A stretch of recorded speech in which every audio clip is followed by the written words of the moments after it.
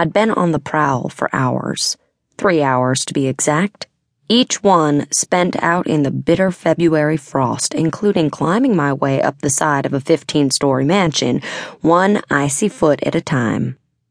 Hard bits of snow pelted my body as I tried to keep the shrieking wind from tearing me off the side of the building. It wasn't the most comfortable that I'd ever been during one of my hits, but it was necessary. Too bad Mab knew that I was coming for her. Oh, I hadn't expected it to be easy. But slipping past the massive net of security, first in the snowy woods around Mab's mansion, and then closer to the house itself, was a bit more problematic than I'd expected. The whole area was teeming with the giants that the fire elemental employed as her personal bodyguards, not to mention nasty landmines and other traps strung through the trees like invisible spider webs. Of course, I could have dropped the giants, killing them one by one as I went along, but that would have resulted in the alarm being raised and the security net tightening that much more.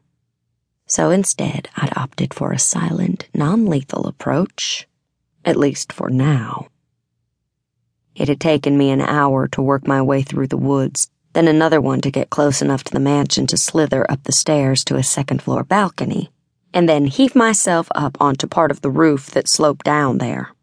After that, things had gotten easier since there were no sensors, alarms, or giants posted on the roofs that covered the various parts of the massive structure.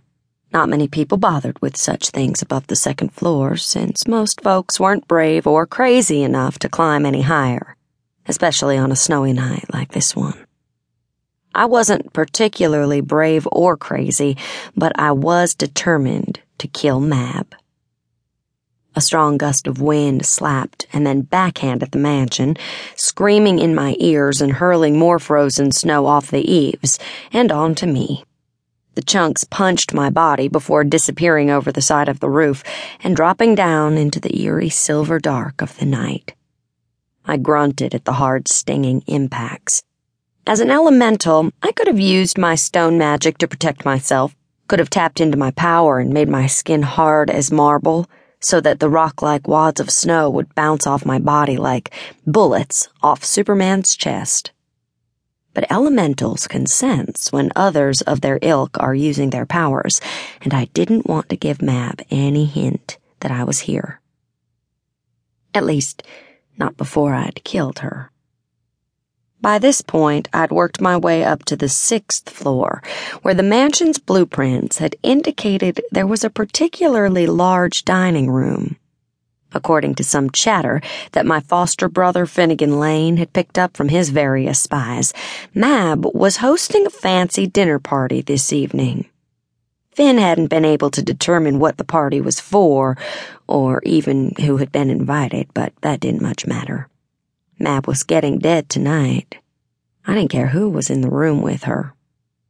I'd been in position for more than an hour now outside the dining room window, lying flat on a part of the roof that plateaued before sloping down at a severe angle and dropping away to the ground far below. The blowing snow and murky shadows combined with the glare of the lights inside made me all but invisible to anyone looking out through the window. But really, the worst part of the night wasn't the guards, the cold, the snow, or even the icy, treacherous climb.